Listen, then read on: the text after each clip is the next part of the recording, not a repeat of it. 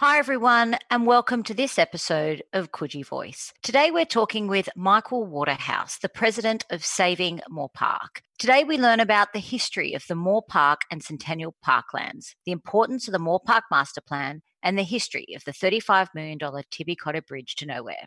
You're listening to Coogee Voice.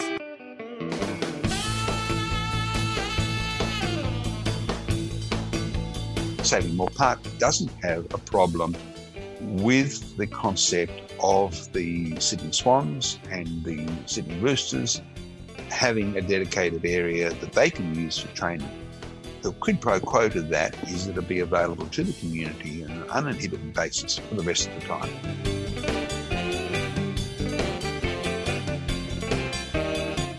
So the heritage, as you can see, is a really vital component of why the park is important.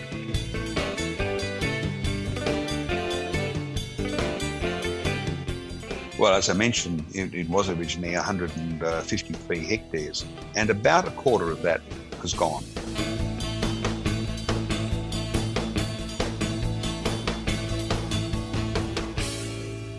Michael, welcome to Coogee Voice. Now, before we get into talking about Saving Moore Park, how long have you lived in the eastern suburbs and what do you love most about the area? I've lived in the east suburbs since 1983, when I returned with my family from living in Canberra, where I've been a senior advisor with the Commonwealth Treasury. So we've had, it's 37 years or so back here now. But my family, in fact, have a very much longer connection to the east suburbs, going back to 1838. So very, very early in the life of the eastern suburbs. What do you love most about the eastern suburbs? Well, it's the ambience, the buzz, the choice of activities, the history, and of course the parks. Wonderful. So, Michael, can you tell us a little bit about Saving Moore Park and why did it start?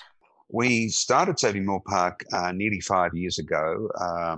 A year or two before that, we'd had been confronted by the construction of the Tibby Cotter Walkway, which was a large, obtrusive, hard element in the park, which we didn't think was necessary. When I say we, I and a number of others. But we were too late to do anything about that, so we then didn't do anything. And then along came a suggestion from Stuart Ayres, the then Minister for Sport, to build a new football stadium on top of Kippax Lake. And we thought this just is one step too far and we had to do something about it. So a group of us got together and we formed Saving Moore Park, and we deliberately adopted that title because we wanted to give it a sense of immediacy. This is what we are doing. We are Saving Moore Park, or at least trying to. We've been going, as I say, nearly 5 years now. So, and we've had some small successes along the way, and we've certainly developed a good relationship with the Centennial Park and Moore Park Trust, and work closely with them, supporting them in a lot of the things they're trying to do as well. Michael, for our listeners, the Tibby Cotter Bridge is often nicknamed the Tibby Cotter Bridge to Nowhere. Are you able to maybe explain why it has got that nickname? It's, to nowhere, because when it was built, and it cost $38 million, which is an outrageous amount of money, it just disappears into the park at one end, or really at the park at both ends. It is close to the Sydney Cricket Ground, not so much to the football stadium. And the idea was that everybody would walk up from Central and cross the bridge and go to the cricket ground or the football stadium that way. Well, in fact, it's far quicker for people coming from Central Station to come up Fitzroy Street and across Moore Park to either of those two stadia. So really, it was a white elephant that was out of the road. It will have greater use now because the Devonshire Street, people can walk up Devonshire Street. So there is actually now more of a physical link. But when it was constructed, certainly it sort of just disappeared into the park and didn't link up with anything in particular. So is there any ulterior motive as to why that bridge was built? There was a suspicion that the plan was to build the football stadium on top of Kippax Lake, and it would come out right next to the stadium. So the suggestion was that, yes, that was behind the scenes all the time, just that the government wasn't announcing it. So, Michael, why are Moore Park and Centennial Park so important for the people of Sydney?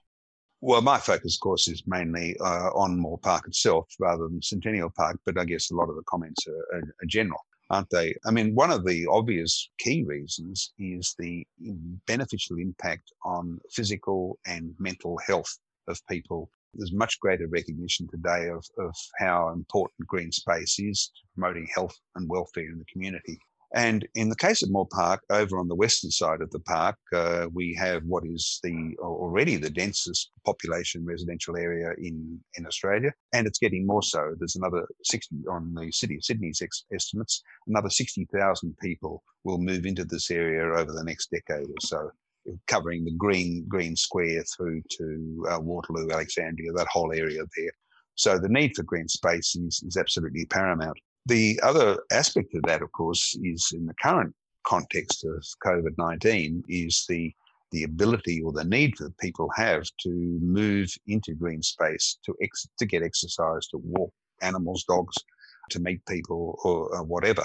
So it's particularly important for their health at this time that people have the park available to them to use, and we've seen that there's a lot more people now using the park than there were 6 months ago.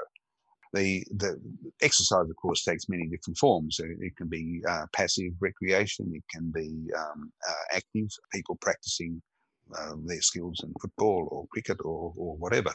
Or it can be golf. And of course, there's a superb 18-hole golf course there, which attracts many people. It's a very, very popular course. It's the closest course to the centre of Sydney, and it does attract a lot of people from the city. So it's a major source of revenue, of course, for the Centennial Park and Moore Park Trust as well. So that's all under the banner, if you like, of physical and mental health. To take that, I guess, a step further, there are something like 1/3 of the existing outdoor sports fields and courts in the city of Sydney in the general Moore Park area, and this is something of which there's a considerable shortage. There's a new school in Cleveland Street, and so that's just adding to the pressure, if you like, the demand for sporting fields for schools to play and practice on. So that's another dimension to that.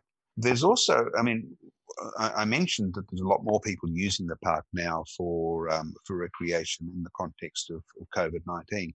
However, there is a shortage of facilities, and so we see Moore Park, and this is true also, of course, of Centennial Park, of having a lot of facilities that encourage people to want to use the park and to come in not only to use the park, but also to communicate with others who are using the park. And so we want to see, so it in fact becomes a vehicle for enhanced communication within the community, because people meet with each other there, whether it's to walk their dogs, whether it's to do various activities and in the general area.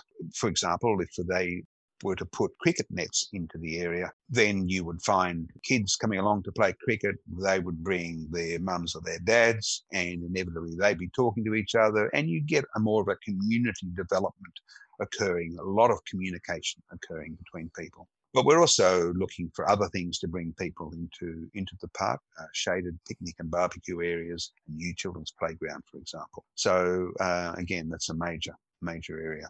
Moving on, there's, I guess, two other major reasons why the park is so important. One is its heritage, and the other is the environment. With the heritage, I think that's particularly interesting. I'm very much a historian. And so I relate very much to where Moore Park stands in historical context. And it is part of what was called the Second Sydney Common, created by Governor Macquarie in 1811. And other than Hyde Park, Moore Park is the oldest dedicated green space in Sydney, in the whole of Sydney, as I say, going back to 1811. In 1866, it was formally designated a park and was called Moore Park after the then mayor of the city of Sydney. It was at that stage 153 hectares, which is 378 acres. And that was set aside quite specifically at the time for public recreation. So it's actually older than Centennial Park, which of course is 1888. Within Moore Park, you have Kippax Lake, although what it was originally known as was Nanny Goat Swamp, which is exactly how it got that title. I have no idea. I can guess, but I could be wrong. I don't know. But in fact, it was a natural water hole that was part of a network of water holes, of which the Lachlan Swamps, which are in Centennial Park, are also part, linked by Busby's Bore, and it was a major source of water for early Sydney. So that's another historical dimension. Then there's the toll house, which is the only two-storey toll house left in New South Wales from the 19th century, and it dates to 1860. Another heritage dimension is the Anzac Parade obelisk, which has been moved successively from the head of Anzac Parade near Moore Park Road, further down Anzac Parade, and then eventually into the park. And in fact, Saving Moore Park, our association, has been conducting Anzac Day dawn services there for the last few years. Not this year, obviously, but in the previous 3 years. We've conducted them there because nobody else was doing it. And we thought, well, this is a way of linking the park with the community. And of course, the Anzac Parade obelisk is one of the oldest First World War memorials in Australia. And it was actually the focal point for Anzac Day services in the city of Sydney until the cenotaph was constructed in the late 1920s. And then, of course, and most obviously, there's the ancient trees, all scattered all around Moore Park, some of which, of course, are no longer there thanks to their demolition because of the light rail. There are quite a few, though, which date back to the late 19th, very early 20th century. So they're beautiful old fig trees, particularly. So the heritage, as you can see, is a really vital component of why the park is important.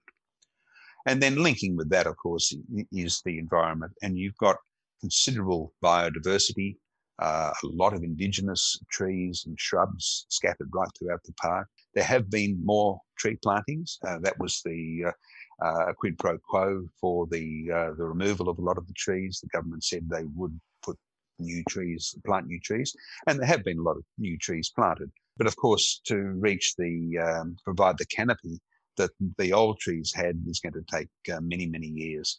And so whilst the trees are there, the real impact is definitely a long way off. Other things there, one of the real attractions for people can be the flying foxes, which come out in the late afternoons, and it's actually quite terrific. In summer, you actually, if you come down to Kippax Lake, you will see them skimming the surface of the water. They actually drink as they fly. They dip into the water fleetingly and take off. They never stop because they can't. They get water in their wings, they would collapse in and drown. So they skim, gather the water and go. So the flying foxes are a major part of the environmental benefit, if you like, of the park. Overall, the Heritage Council of New South Wales described this as being an area of high sensitivity and an iconic area as well. So pull all those together and you've got really a whole raft of reasons why Moore Park is really incredibly important to the community. Michael, Moore Park and Centennial Park have been described as the lungs of Sydney. Has the park size decreased in recent years, and what has been the impact of this? When I say gone, it's been taken up by the Eastern Distributor. It was taken up many years ago by some tram sheds that were down next to South Dowling Street, and today that's the Super Centre, Moore Park Super Centre. But that was originally part of the parklands. Then, of course, there's the light rail was taken more. There's the Tibby Cotter Walkway. There's always something the governments have, and I say that of all political complexions, have found a good reason why parkland can be used for non-park purposes. What we've got now is about 115 hectares, and it's something like 28% of parkland in the city of Sydney. So yes, it is the lungs of Sydney, along with, of course, Centennial Park. It's absolutely vital that it be preserved. And I think there is growing recognition of the importance of this. I mean, there are a huge number now of academic articles which have investigated and concluded that the impact on health, as I talked about earlier, is so incredibly important that really, it is just vital that it be preserved and that there be no more erosion of the park space. And even small amounts, I think, are important. I'll give you an example of that. There's still currently on the plans for the City of Sydney to have a cycle path which will link the Centennial Park area right through Fitzroy Street and into the city. And it will mean widening the footpath along Moore Park Road between Driver Avenue and Anzac Parade. And it will mean taking about 1.5 metres of the parkland over that full distance. And that proposal went to council, and I objected to it, not because I object to cycle paths, but because no case had been made as to why the parkland should be taken for this. And I mean, I think that everybody who wants to take some of the parkland has to make an incredibly good case for this, and not just assume that cycleways are good, therefore we can take parkland. As a result, the proposal was withdrawn, and I'm sure it will come out again at some stage. But I certainly communicated to Clover Moore the fact that it was really important that she make the case. And she's been a great supporter of the parkland, so she understood exactly where I was coming from, I'm sure. But I really felt she hadn't made the case, or the council hadn't made the case, and they needed to do so. Because it's only by being completely transparent and absolutely justifying it and letting the community comment on any proposal, it doesn't matter how small, before any more parkland is ever removed for any reason whatsoever. Michael, so can you tell us a little bit about the Moore Park Master Plan and why it is so important? Well, the Moore Park Master Plan was a plan that was developed at some considerable length. There was an extensive consultation with the community back in 2015 or particularly 16. And this plan was developed because there had been plans of sorts before, but nothing much had ever happened with them. And they certainly hadn't undergone the rigorous analysis that this plan did in the development process, and there hadn't been the level of consultation with the community. There are basically four main themes to the plan. The first of them is preserving green space and heritage.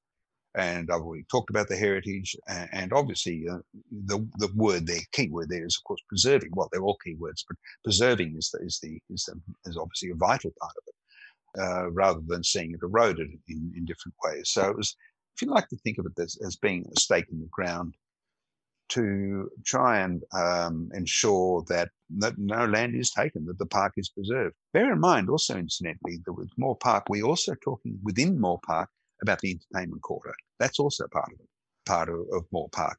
And even from a heritage point of view, that is important.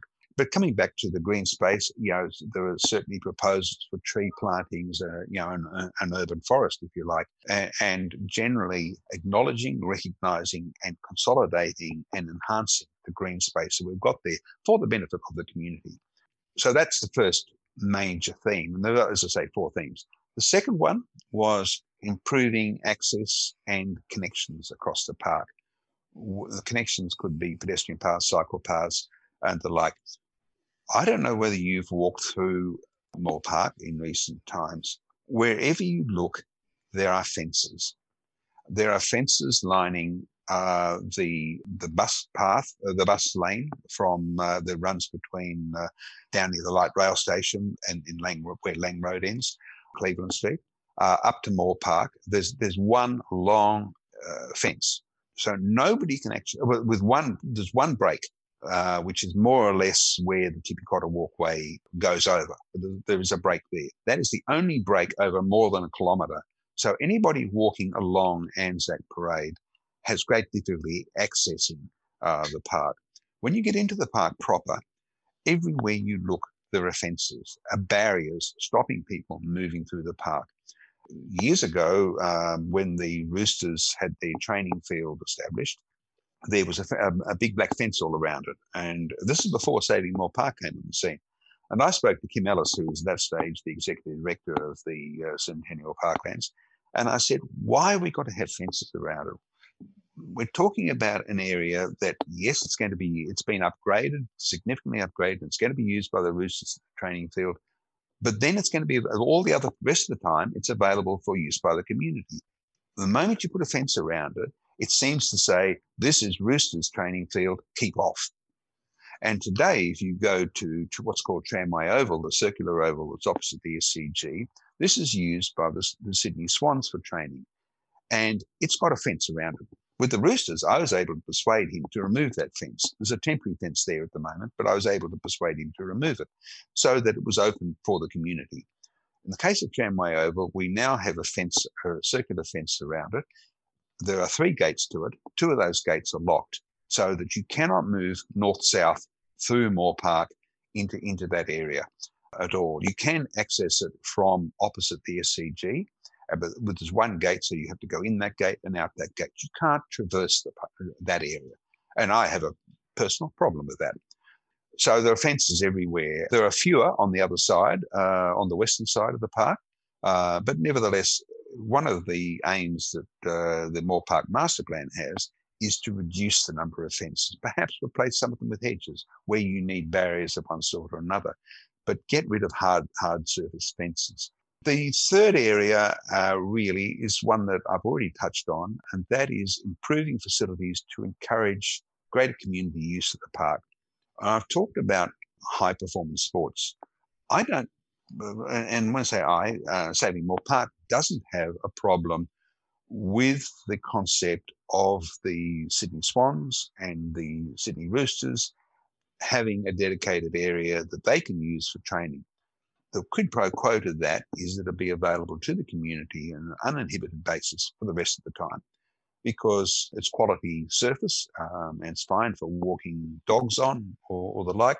But and that achieves some sort of balance between what the community's needs are and the needs for high performance sports. Of course, in an ideal world, you wouldn't have high performance sports, but we don't live in an ideal world.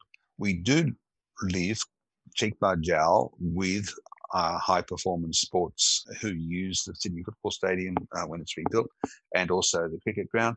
We have to accept that this in a densely populated area, there are going to be tensions.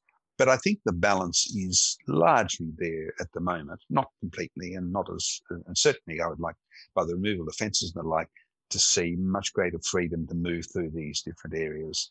But then having the facilities to draw people into the park, whether it's a children's playground, whether it's other activities, if you like, shaded barbecue areas and picnic areas and those sorts of things that bring people in, cricket nets for kids to play in, things that bring people to the park. At the moment, the green space is there, and that's fine for general passive recreation, but we also need things that actually bring people to the park. And the fourth area of the Moore Park Master Plan related to improving the park's social, environmental and financial sustainability, so that over time, and particularly picking up the financial sustainability, the park, I don't know whether people realise, but the park is not funded by the government at all. In fact, it was put to me by Kim Ellis a few years ago, before he left for other pastures, that in fact they're a net contributor to the government because they pay GST.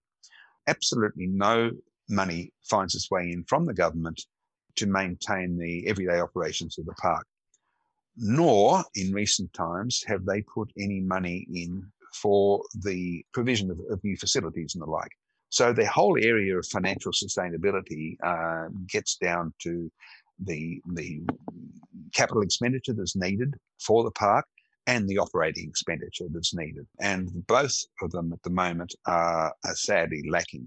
The park pays its way with some difficulty, but every time I've had discussions with Denise Ora, who replaced Kim Ellis as the executive director there at Centennial Parklands, every time I've had discussions with her, she said, we'd love to do this or we'd love to do that, but we don't have the money. And as long as this goes on, we will end up with a highly degraded park, one in which the government has not invested, any government has not invested in for 20, 30 years. And I'm talking about any meaningful investment that proves the facilities available for the community. And so, we need, therefore, something that is inherently sustainable, whether it's from the point of view of what works for the community, what works for the environment, and what works on a financial level.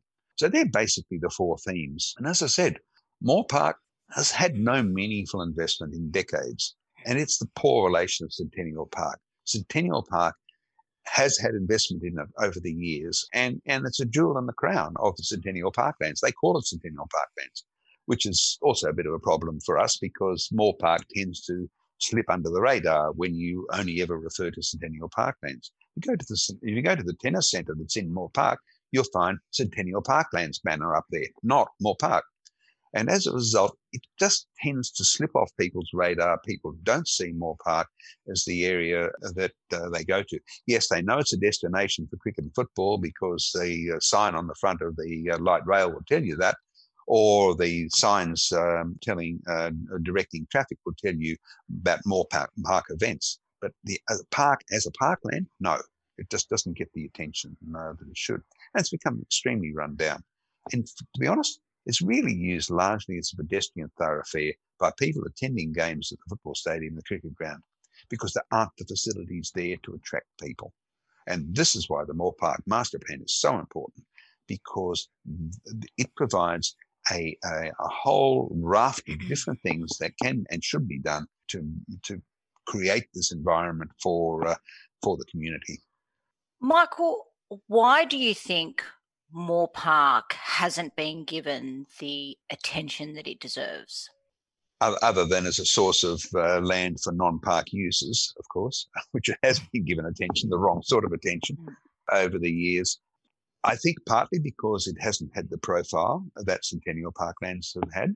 I think that is clearly a factor. It's because it has been used for two big areas of Moore Park East have been used extensively for car parking. And clearly, nobody's going. You wouldn't expect the Centennial Park and Moore Park Trust to invest money in remediating the surface, which is going to be chopped up by cars when they park there. And we're talking about a space in the two parking areas. Is one up near Moore Park Road, that's the northern area, and that's the main area that we're focused on in the short term. The other area is down opposite the Royal Hall of Industries and Entertainment Quarter, and between the two, they take something of the order of a couple of thousand cars. I go back many years, back into the 1950s, where car parking actually was where Tramway Oval is today, opposite the SCG. And then it got moved over the other side, the western side of Anzac Parade, and then it got brought back into the eastern side because it was more convenient for people. So car parking has been in the park now for, that I'm aware of, 60 to 70 years. And my suspicion is it goes back even further than that. It's been seen, if you like, as a car park. And why invest in a car park? You know, it's there, it functions as a car park. Why do we need to do anything about it? I guess the other way of answering your question, Marjorie, is to say that really the focus hasn't been on the value of parks in the past. I mean, the whole concept of green space, public space, open space is something which is becoming more commonly understood and talked about nowadays. You know, as I said earlier, there's a lot more academic research on these things now. And so the public health benefits of having green space is now far more recognised. But government hasn't yet caught up with this in terms of how it's allocating its funds. We can get in a minute, I guess, to talk about the new Greater Sydney Parklands, which is, some people or the government would argue, is a step in that direction, and that may or may not be the case. We will have to see. I mean, I think there are some issues around that, but we'll, I guess, come to that. But really, government hasn't yet caught up in terms of how it's allocating funds to green space. And as a result, yet Moore Park has not received any funding. So we've got a Moore Park Master Plan that was signed off by the government 4 years ago, and they have not committed any new funding towards the park as a result of it. Now, Michael, the New South Wales government has announced that they seek to remove the individual trust structures from each of the great parks in Sydney and create sort of a super trust. How do you think this will impact our parks and how they're managed and cared for? Basically, there were three trusts, three parkland trusts. There was Centennial Park and Moore Park Trust. There was the Parramatta Park Trust, and there was the Greater Western Sydney Parklands Trust. Those three trusts continue to exist. They have not been abolished. What has happened is that they've established now a super trust, if you like to think of it that way, so that there is one board, and that board I guess, changes its hats according to what it's considering at any given time. It can meet as the Centennial Park and Moore Park Trust, it can meet as the Parramatta Park Trust, or it can meet as the Western Sydney Parkland Trust, or it can meet as the Super Trust, because the Greater Sydney Parklands Super Agency, as people are calling it, also picks up Fernhill Estate and Callan Park. So, in other words, it picks up parks which aren't part of those three trusts. So you have this rather strange vehicle that's been established. For us, the important issue is, yes, the Centennial Park and Moore Park Trust will continue to exist. What, of course, has happened is that the membership of the trust board has completely changed, with one exception. There is a Centennial Parklands Community Consultative Committee established under the Act of Parliament, and that continues to exist. And that Act of Parliament requires the chair of the Community Consultative Committee to be a member of the Trust Board. And Patrick St. John, who is the chair of the committee at the moment, is, because of this requirement under the Act, is on the new Trust Board. And the same, as I understand it, applies in respect to the other two trusts. But the point is, so we do have one person who actually lives in the eastern suburbs and knows the Centennial Park and Moore Park Trust from experience and lives locally. He is the sole person on the trust board who understands what the needs are of the local community. There is nobody else, because none of the others, they all live somewhere else in Sydney. Michael Rose, the chair, I don't know where he lives, but he is not, to the best of my knowledge, from the eastern suburbs of Sydney. And if I may be wrong on that and stand to be corrected, but by and large, there really is the one person representing trust. The other thing is that you have Sue Ellen Fitzgerald as the chief executive of the new agency. And I've met with her and I respect her. She is extremely knowledgeable. She has a master's degree in landscape architecture. If anybody can say and do the right things, it's got to be somebody with her background. And certainly I've been impressed with her to this point. Having said that, she works in Parramatta. So you have the eastern suburbs parklands being administered by somebody whose location is in Parramatta. I have no doubt at all she will appear whenever she needs to out at Centennial Parklands to meet with people there. But nevertheless, it can't be the same. You don't have the same local feel. So therefore, really, the concern is that we don't have, there's a loss of corporate memory, if you like. I mean, Denise Ora has gone. She's gone to the Botanic Gardens. So you don't have the same corporate memory anymore, and you don't have the same feel for the local community because it's no longer just a local community. So our concern is the ability for the local community to contribute and interact with the new vehicle. Having said that, it would be remiss of me not to say that Michael Rose, I participated in a conference last week when he spoke, and he said that communication with the local community is certainly something very high on the list of the board of their priorities, which is good to hear. What it means, I have no idea at all at this stage. It's too early in the scheme of things to know, but he's saying the right things.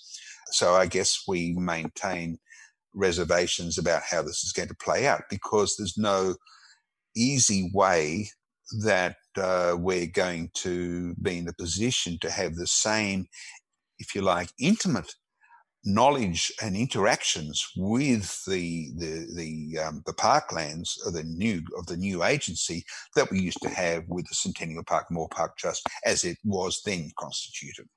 Now, Michael, before you go, there's 3 questions that we ask every guest on Coogee Voice. You need to tell us the best or your favourite beach in the eastern suburbs, where you can get the best coffee, and where sells the best hamburgers. For the best beach, I think Tamarama, because it's got a lovely sort of feel to it. So I do like that. The best coffee, the Organic Bread Bar up in South Darling Street is excellent. But then so is Morris, which is nearby. So there's a couple of places there that I'm happy to mention. And I shouldn't say there's the Art House Cafe on the corner of Greens Road and Oxford Street. So there's three within walking distance of us. Best hamburger, I'm not really into hamburgers. I'm not sure I can ask you. But there's some good pizzas in the area, and one in particular is the Captain Cook Hotel. They make a good pizza, so whether they're into hamburgers, not quite sure. Michael, thank you for joining us on Coogee Voice. If people would like to learn more about Saving Moore Park, where should they head to? If you go to our website, Saving Moore Park, and with ING on the end, it's not Save Moore Park, but Saving Moore Park. If you go to savingmorepark.com, you go to our website there, you'll see plenty of information there. Most importantly, it gives you the opportunity to register support. It doesn't cost anything at all, but anything you can do to boost our numbers helps. At the moment, we've got over 4,000 supporters. And that's not just who have registered on the website. There's people who follow us on and like us on Facebook, but also we have Twitter and Instagram. So if that's your favorite social media platform, then go to Saving Moore Park on those and you will find us, and you can follow us and support us and like us. And as I say, if you can register your support, that way at least you get our newsletters when you come out, when we bring them out, which is just intermittently, they're not all the time. Yeah, so if you can, people would like to contribute and that way, that is great. And if anybody has got any great photographs of Moore Park, please send them through to us, because we can whack them up on Instagram, and we'd be pleased to do that.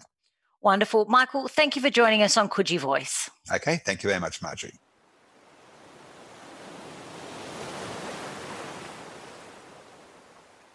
Now, wasn't that an informative discussion? Now, if you'd like to check out the famous flying foxes of Moore Park, head down to the park at dusk. And if you'd like to get involved in the campaign to save Moore Park, head to savingmorepark.com. Thanks for listening to Coogee Voice.